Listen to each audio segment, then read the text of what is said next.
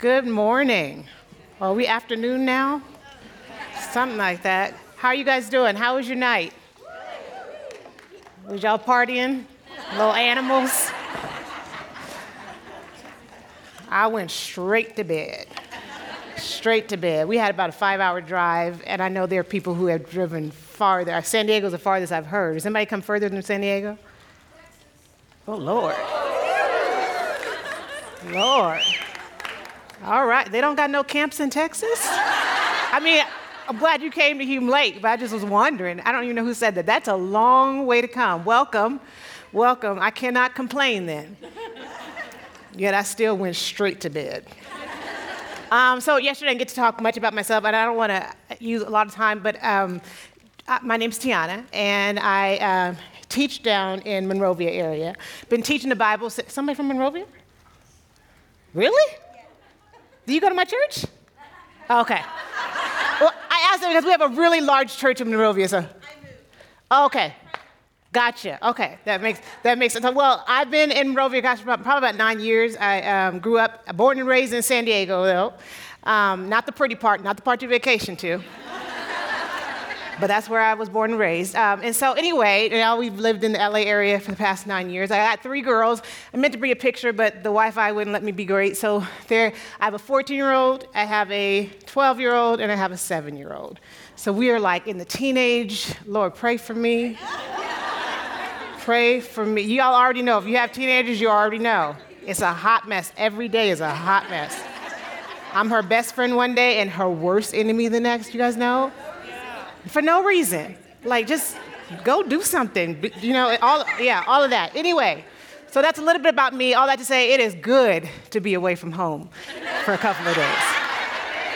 My husband is here. He's here out there riding a bike somewhere, getting away from home as well. So it's nice for us to come up here and get away. How y'all doing after last night? I know we kind of went in deep for the first night. Y'all was probably half asleep from the ride. But today I want to stick with the idea of freedom. Today I want to talk about the freedom to live the way God calls us to live. Can we do that? All right, listen, y'all were quiet last night, and I gave you a pass because I know it was a travel day. We ain't doing that again today, okay? Y'all gonna give me something today, all right? All right. We'll be in Romans chapter 12, verse 9 through 10. And it says, "Let love be without hypocrisy. Detest evil. Cling to what is good. Love one another deeply as brothers and sisters, and take the lead in honoring one another." My husband and I, we just celebrated 16 years of marriage. Yes. And I remember he's generally pretty good at giving gifts, except for this one year. He came, and I remember, I think it was like a first-year marriage, which explains it now.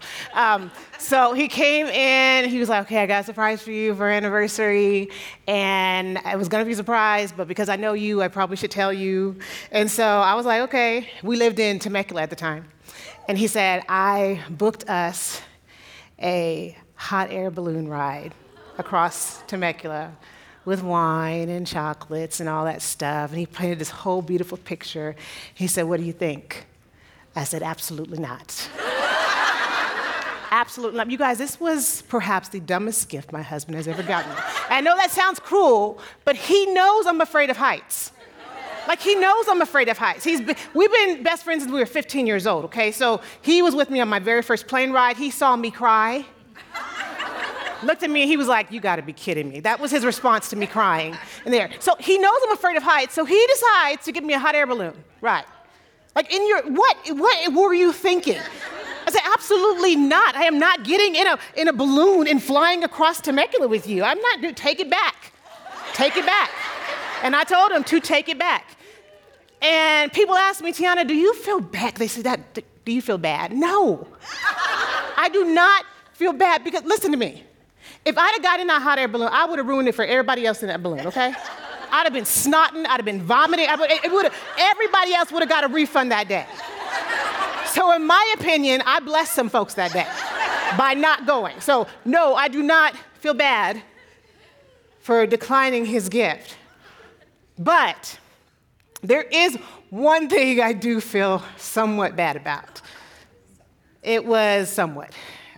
Seeing his face. He was sad.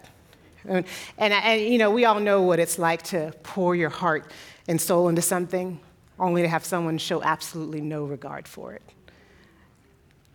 He wanted me to cry. He wanted me to be so excited. He wanted me to be so grateful. That's what we all want when we do something grand for someone, right? Because my pastor, what he says is true. He says, every great gift deserves a great response, right? Every great gift deserves a great response. This is what I believe Paul is getting to at this 12th chapter of Romans. If you understand what's happening, he spent all of chapter 11 telling these Roman Christians that you need to understand the grace that's been given to you. That you've been grafted in by faith. You need to understand the whole picture of what was happening, that God had chosen the Jewish people and that now that he's made a way for the Romans, for all Gentiles to be grafted in. This was obviously his ultimate plan, but you need to understand to the Romans, he's telling them in the 11th chapter, you did nothing to deserve it.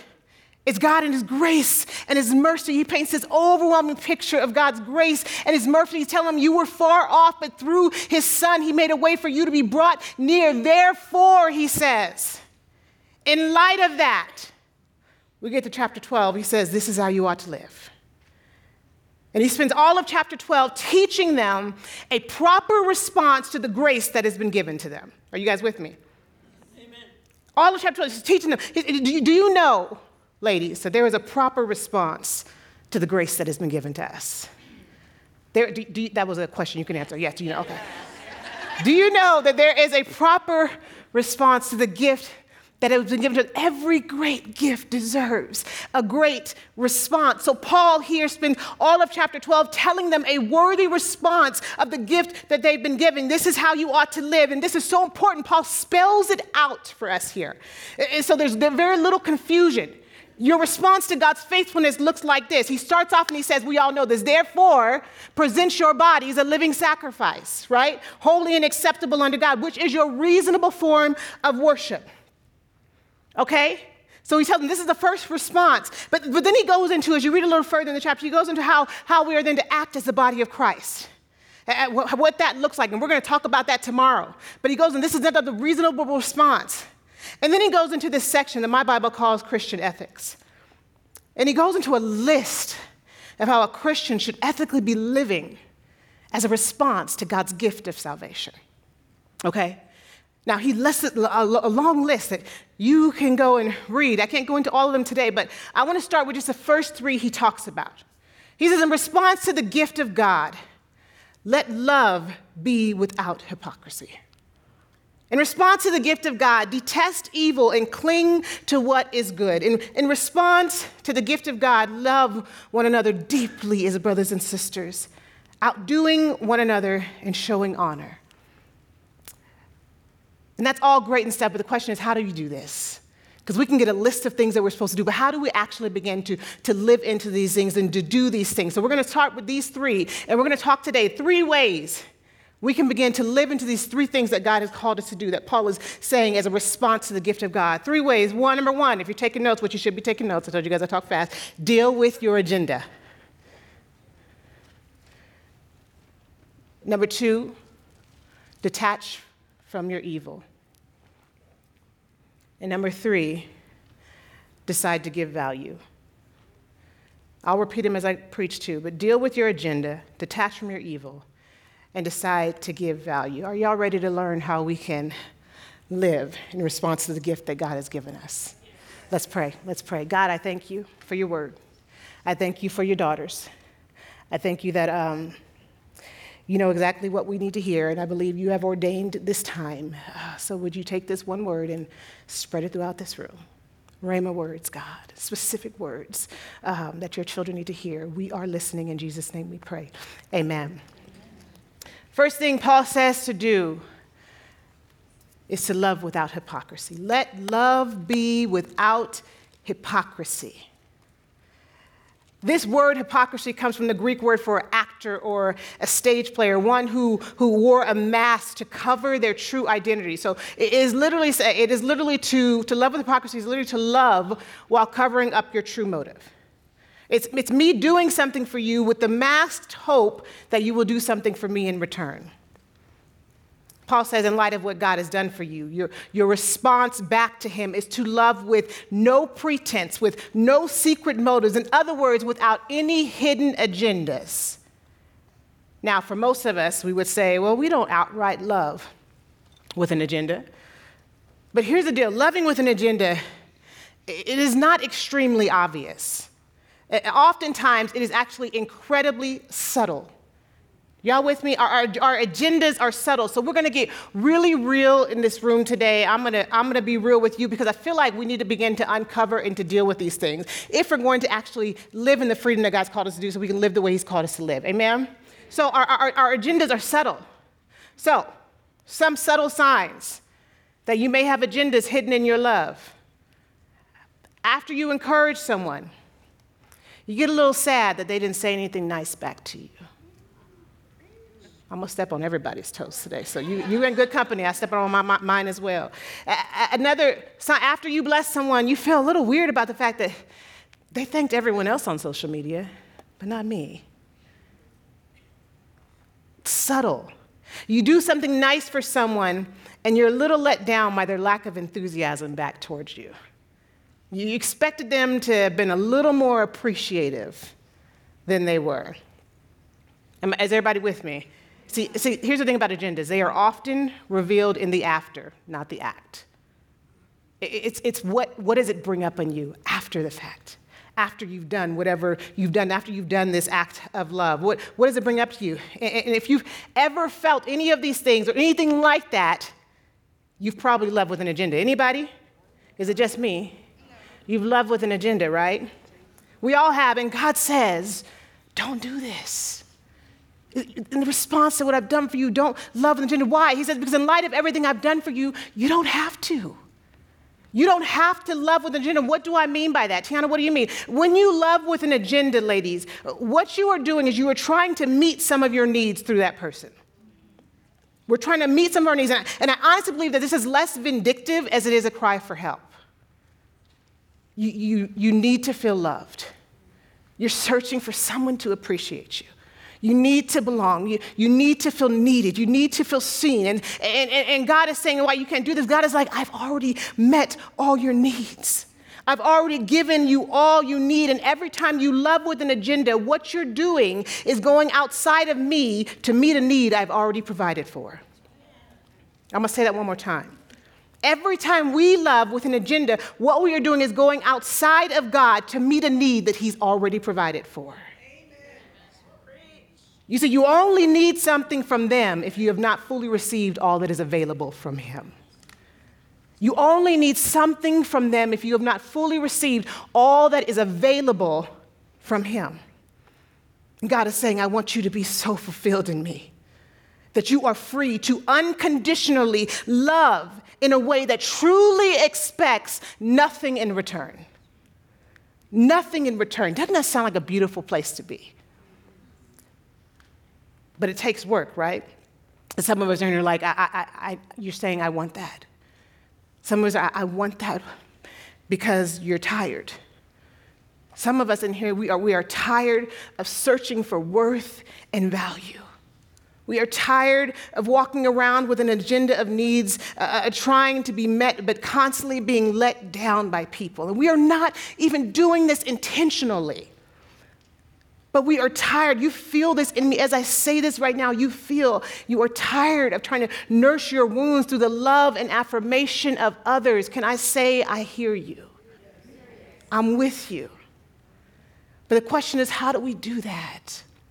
How do we get to a place where we can do that? You see, in order to love without an agenda, you must first heal what's caused the agenda.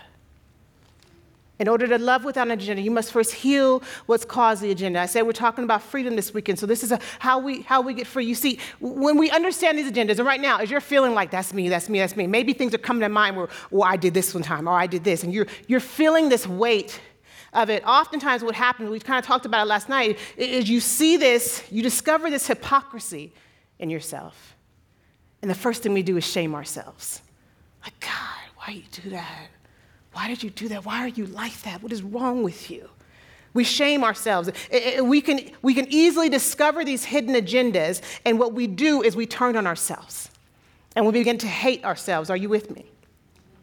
But here's the thing I've learned. This is what the Lord is showing me.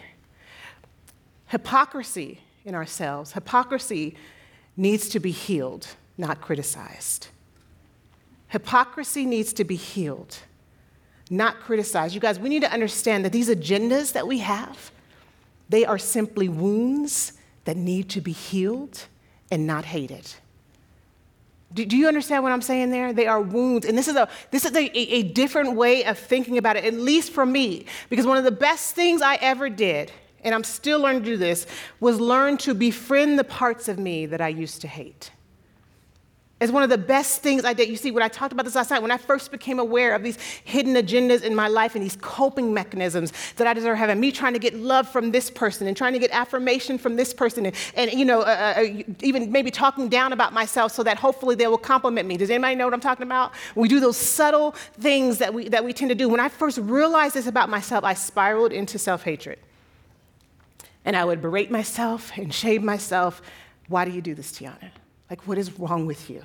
You should know better than to do this. You've been in church long enough. You've been in a relationship with Jesus long enough. Like, what is wrong with you? Why do you do this? And I began to get angry at myself for being the way that I am.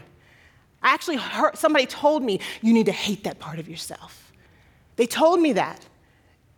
And this was someone who I trusted their wisdom, and I began to hate this part of myself. And their words to me were, you need to kill that part of yourself. And I understand, because we talk about killing the flesh, but there was a difference with me, because I think that there's a fine line between hating the sin and hating yourself. And a lot of times we miss it. I think sometimes we are hating ourselves, and it turns into a form of self-hatred. And I was not hating the sin, I was hating myself, and I knew that. I wasn't whole enough to know the difference at that time. I used to think that I had to hate this part of me in order to heal this part of me. But I was so concerned with the sin that I was not letting Jesus address the wounds. One of the first things my therapist told me when I sat down with her in her office changed the game for me. She perceived how much I hated these parts of myself. And she said, Tiana, you don't need to hate those parts of you that are acting out. You need to let Jesus love those parts of you. You need to love those parts of you back to life. And that, when she said it, everything about it felt wrong. Everything about it felt wrong. Because no, this is not what we're taught. Like, we need to hate. We're supposed to hate this. And I began to get so confused by it that she said, no, you need to love that part of you. Why? Because there's a little girl in you that's crying out for help.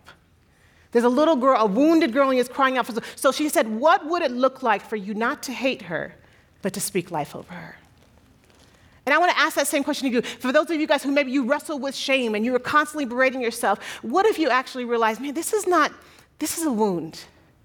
And what if you begin to actually speak to that little girl, the one that Jesus loves so dearly, and begin to speak life over her and let Jesus speak life over her instead of hating her? You see, here's the deal. I realized I had to start letting Jesus speak life over these parts, because I realized I cannot not get critical of myself in these moments. I need to get curious. I cannot get critical. We cannot get critical of ourselves in these moments where shame is rampant. We have to get curious. What do I mean? One therapist says this way: if your reaction to something is hysterical, it's often historical. Which means that if I am feeling this kind of crazy way about something, oftentimes it has something to do with what's happened to me in the past.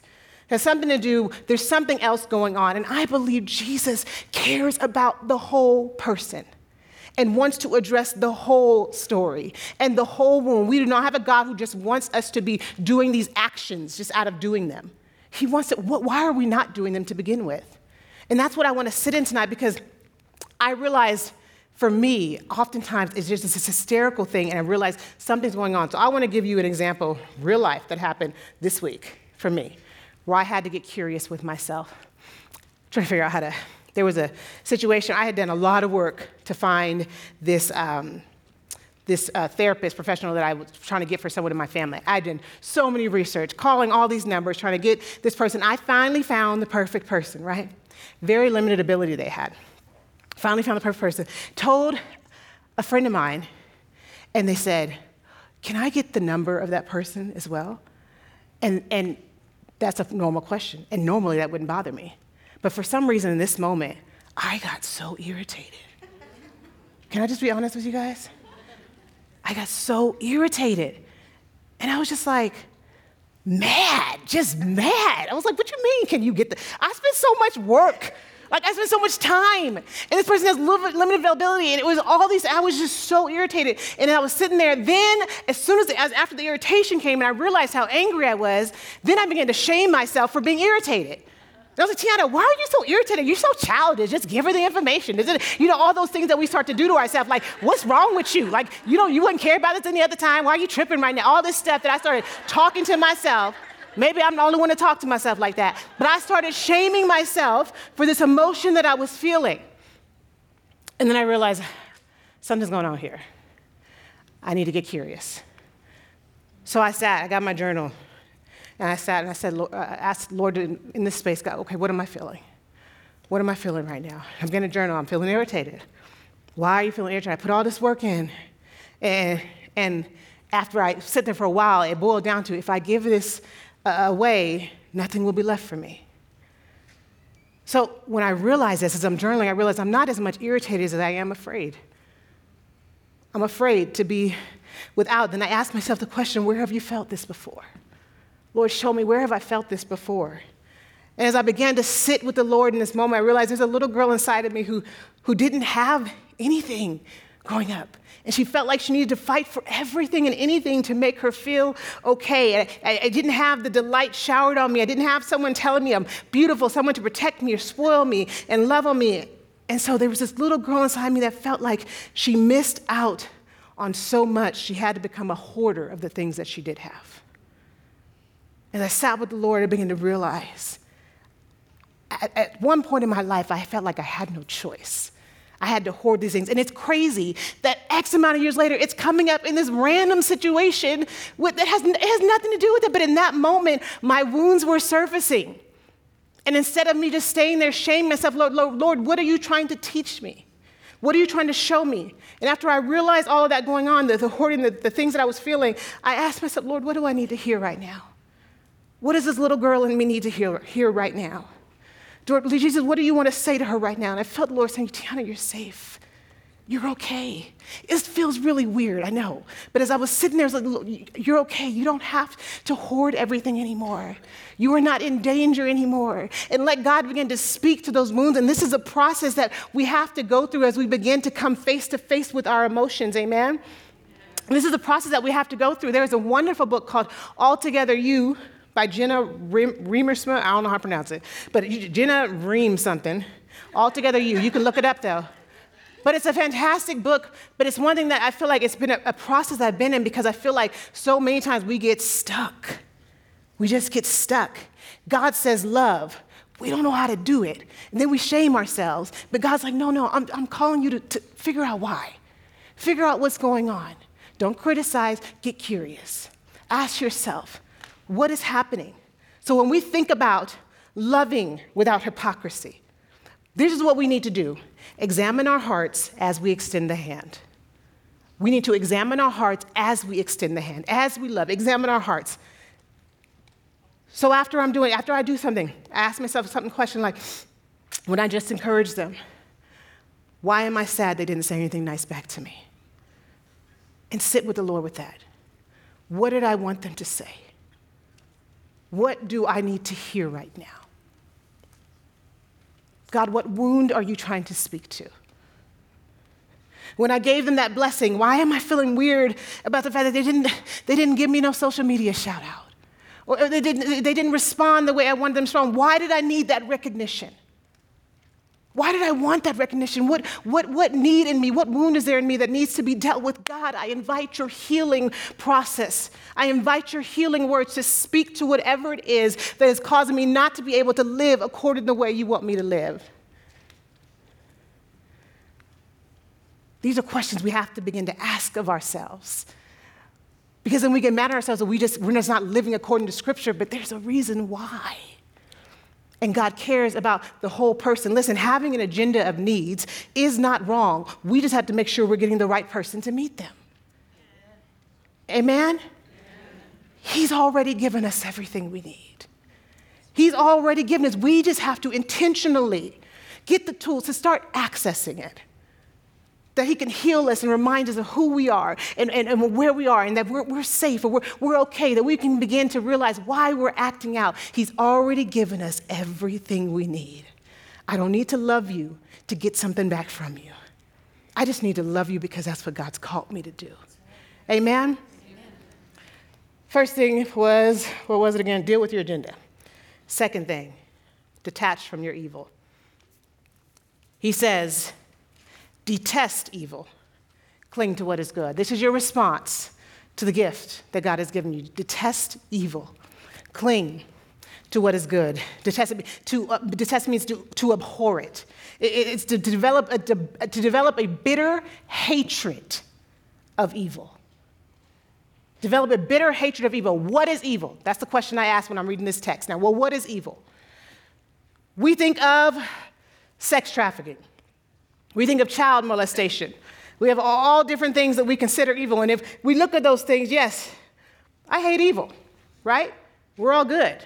We hate evil. We can look at insanely bad things that we would never think of doing and say, yes, I'm doing a good job of hating evil. But are we, though? Are we? Well, let's see what God says is evil in his eyes. Proverbs 6:16-19. So there are 6 things the Lord hates. 7 that are an abomination to him: haughty eyes, a lying tongue, hands that shed innocent blood, a heart that devises wicked plans, feet that make haste to run to evil, a false witness who breathes out lies, and one who sows discord among brothers. Do y'all hear that? That's evil. Haughty eyes, a lying tongue. People that just instigators, just messy folks, causing just discord among the church. What'd you say? Drama.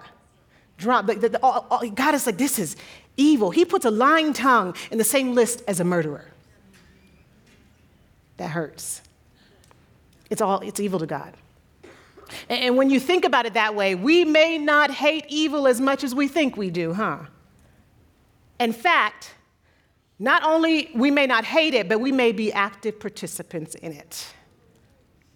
Can we talk about it this morning? I'm going to do it anyway. God says we are to detest it. Detest it, not just because, though, of how it harms others, but he detests it because of how it harms you. Mark 7:20-23.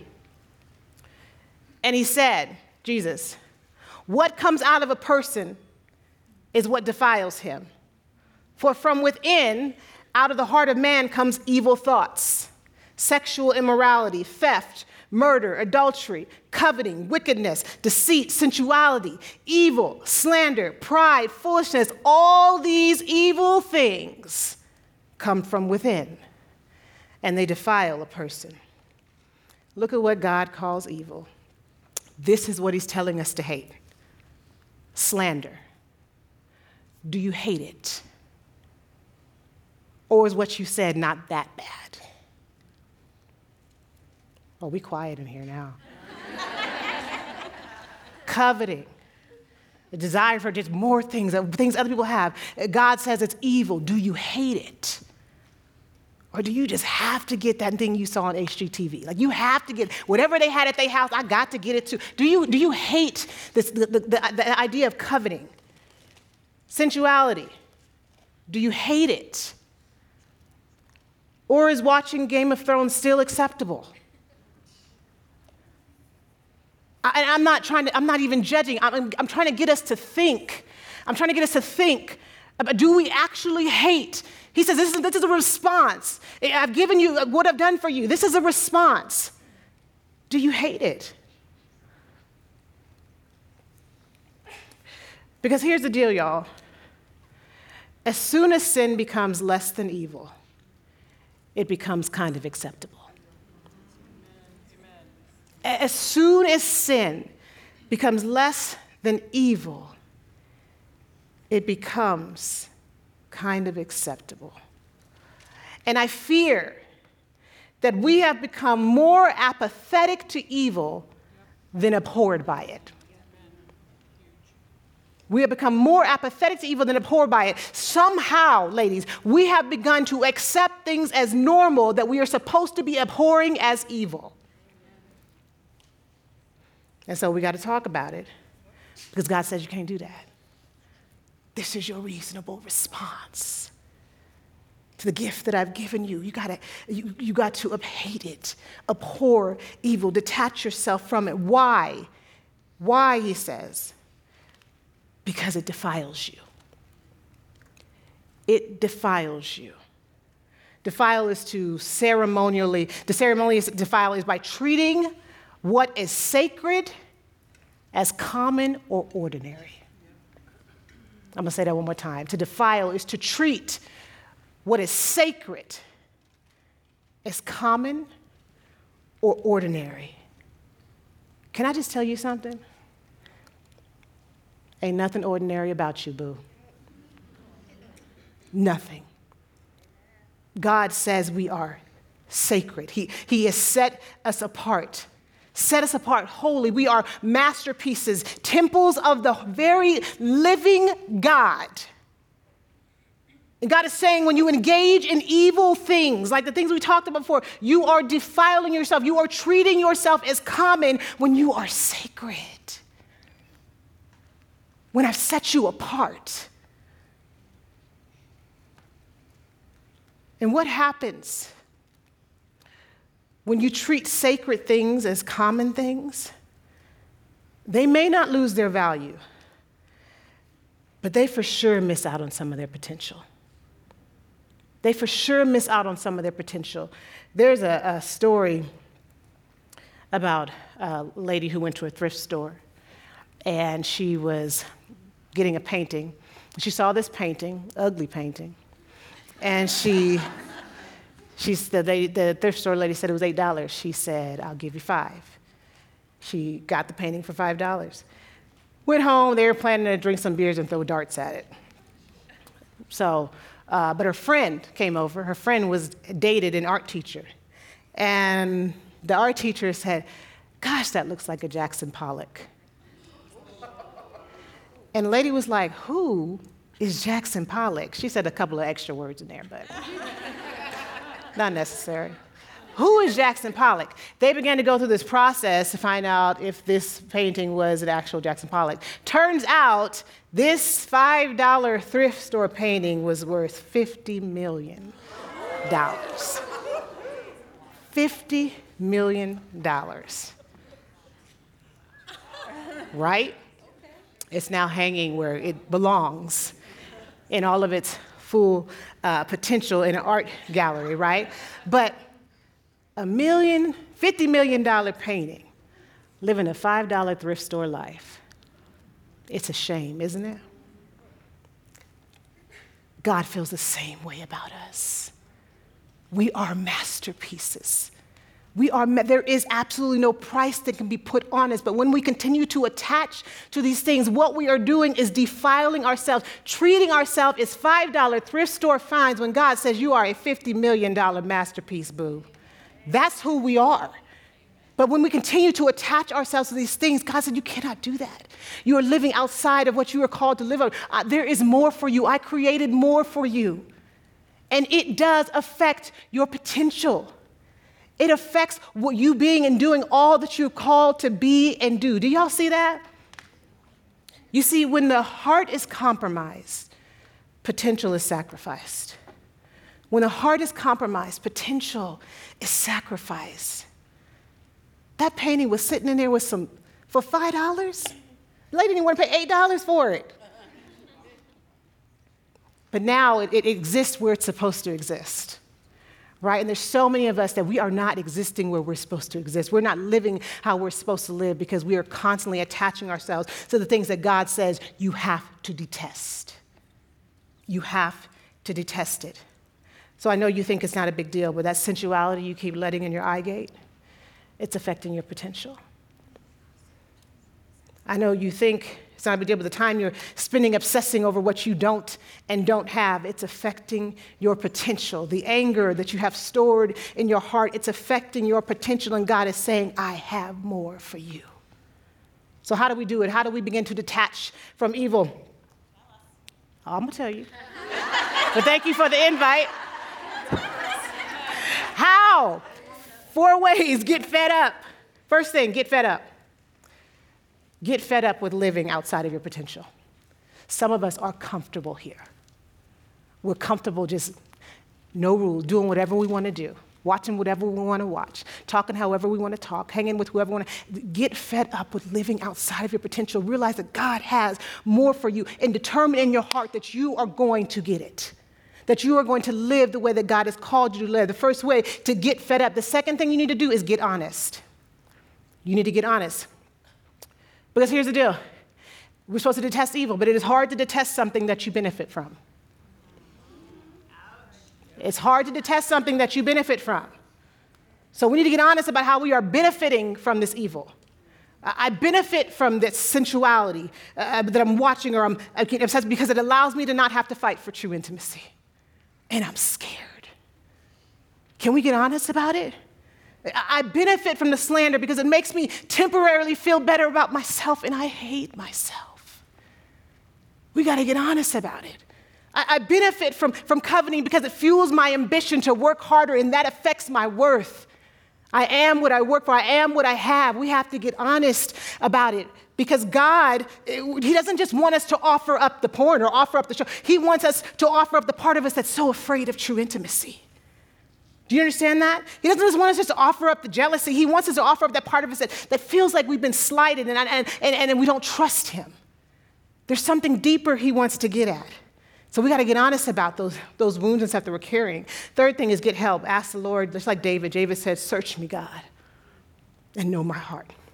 Test me and know my anxious thoughts. See if there is any offensive way in me and lead me in the way of everlasting. We have to get help. Ask the Lord to show you. He'll meet you in it. Seek out a therapist. They'll meet you in it. Ask for help. And the last thing is we got to get to good. How do you get the bitter taste for things out of your mouth? You start eating on sweet things. He says, detest evil, cling to what is good. This word is literally glue yourself to what is good. Philippians 4:8 says, finally, brethren, whatsoever things are true, whatsoever things are honest, are just, are pure, are lovely, whatsoever things of good report, if there be any virtue and if there be any praise, think on these things. We cannot just remove, we have to replace. Amen? Because when the heart is compromised, potential is sacrificed, and God wants us to be all that He's called us to be. Amen? Last thing. We're not going home. I'm used to preaching at church, so you guys go home. You guys are going back to your cabins. We'll meet again later. Last thing, though. I'm about to be done. There's a response to the great gift of God. Decide to value. Love one another deeply as brothers and sisters. Take the lead in honoring one another. This is simple. Sounds simple.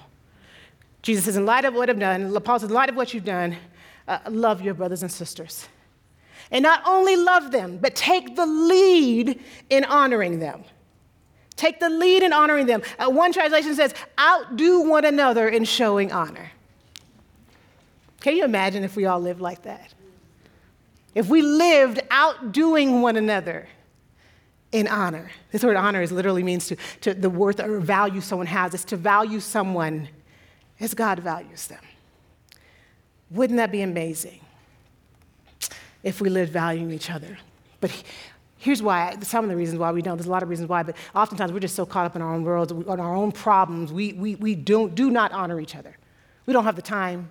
We don't have the capacity. We don't honor each other. But another reason, and we kind of talked about this earlier, is we feel so badly about ourselves that sometimes it's even painful to speak well of others. Am I the only one? I've been in that place where it's been hard to compliment other people. It's been hard to because I feel so bad about myself. I don't honor the Imago Dei in me. How can I honor the Imago Dei in you? Does that make sense? You see, this is why it's so important that we have to do the healing work in the presence of the Lord that we've been talking about today and last night. Because Richard Rohr says this way. He says, if we don't transform our pain, we will most surely transmit our pain. If we don't transform our pain, we will surely transmit our pain. Y'all, we have too many believers who are not being spiritually transformed through Christ, emotionally transformed through Christ. And because of that, we are transmitting to each other everything except what we should be transmitting to each other. We're transmitting hate when we should be transmitting honor, transmitting jealousy when we should be transmitting love. And Paul says, in light of what you've been given, you, an ordinary person, can do the extraordinary. You can have your pain transformed so you don't have your wounds transmitted. If everyone found a way to get outside of their own world and honor each other, can you imagine the healing that could happen? In the church first, come on. Because we're in a situation in the church. And then in the world. Can you imagine what would happen? I have my 7-year-old, on social media, we had a time where she was giving weekly encouragement to my followers. And she just wanted to encourage people, and she's a natural encourager. She wants a YouTube channel. I said, boo, this is as close as you're going to get. You can come on my Instagram and speak the word of God over people. That's about it. So anyway, she would come on, and I would post her message on Sunday nights, and we would just speak over people, speak well over people. Watch this video.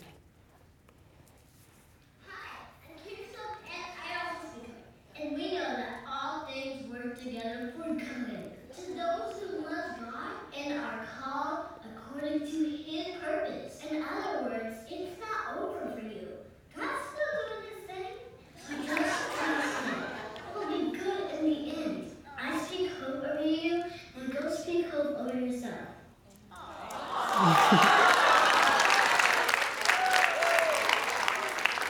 Ain't she so cute? It was awesome because we would sit and we would do Bible study over that scripture. Not long, because you know the intention of a 7-year-old, but we would sit and I would explain to her what the scripture meant. And we would just have this moment talking about it and what you're about to do. And I said, put this in your own words. Like, what could you say that just, could say the meaning of that scripture? And how can we just speak over people as they start a week? And weeks were hard, especially towards the beginning of this pandemic. Weeks were hard. So I said, how do we do this? And she did this. People were messaging me. I mean, this thing got like 20,000 hits. Everyone was watching this thing, right? And people were messaging me like, I needed to watch that today. I was so stuck in my bed, and she made me want to get out of bed again. It was crazy how God was using it.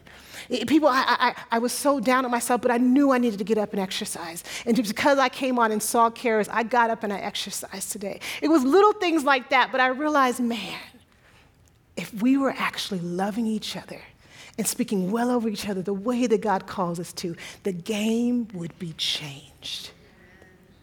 The game would be changed. People are waiting to be loved and seen.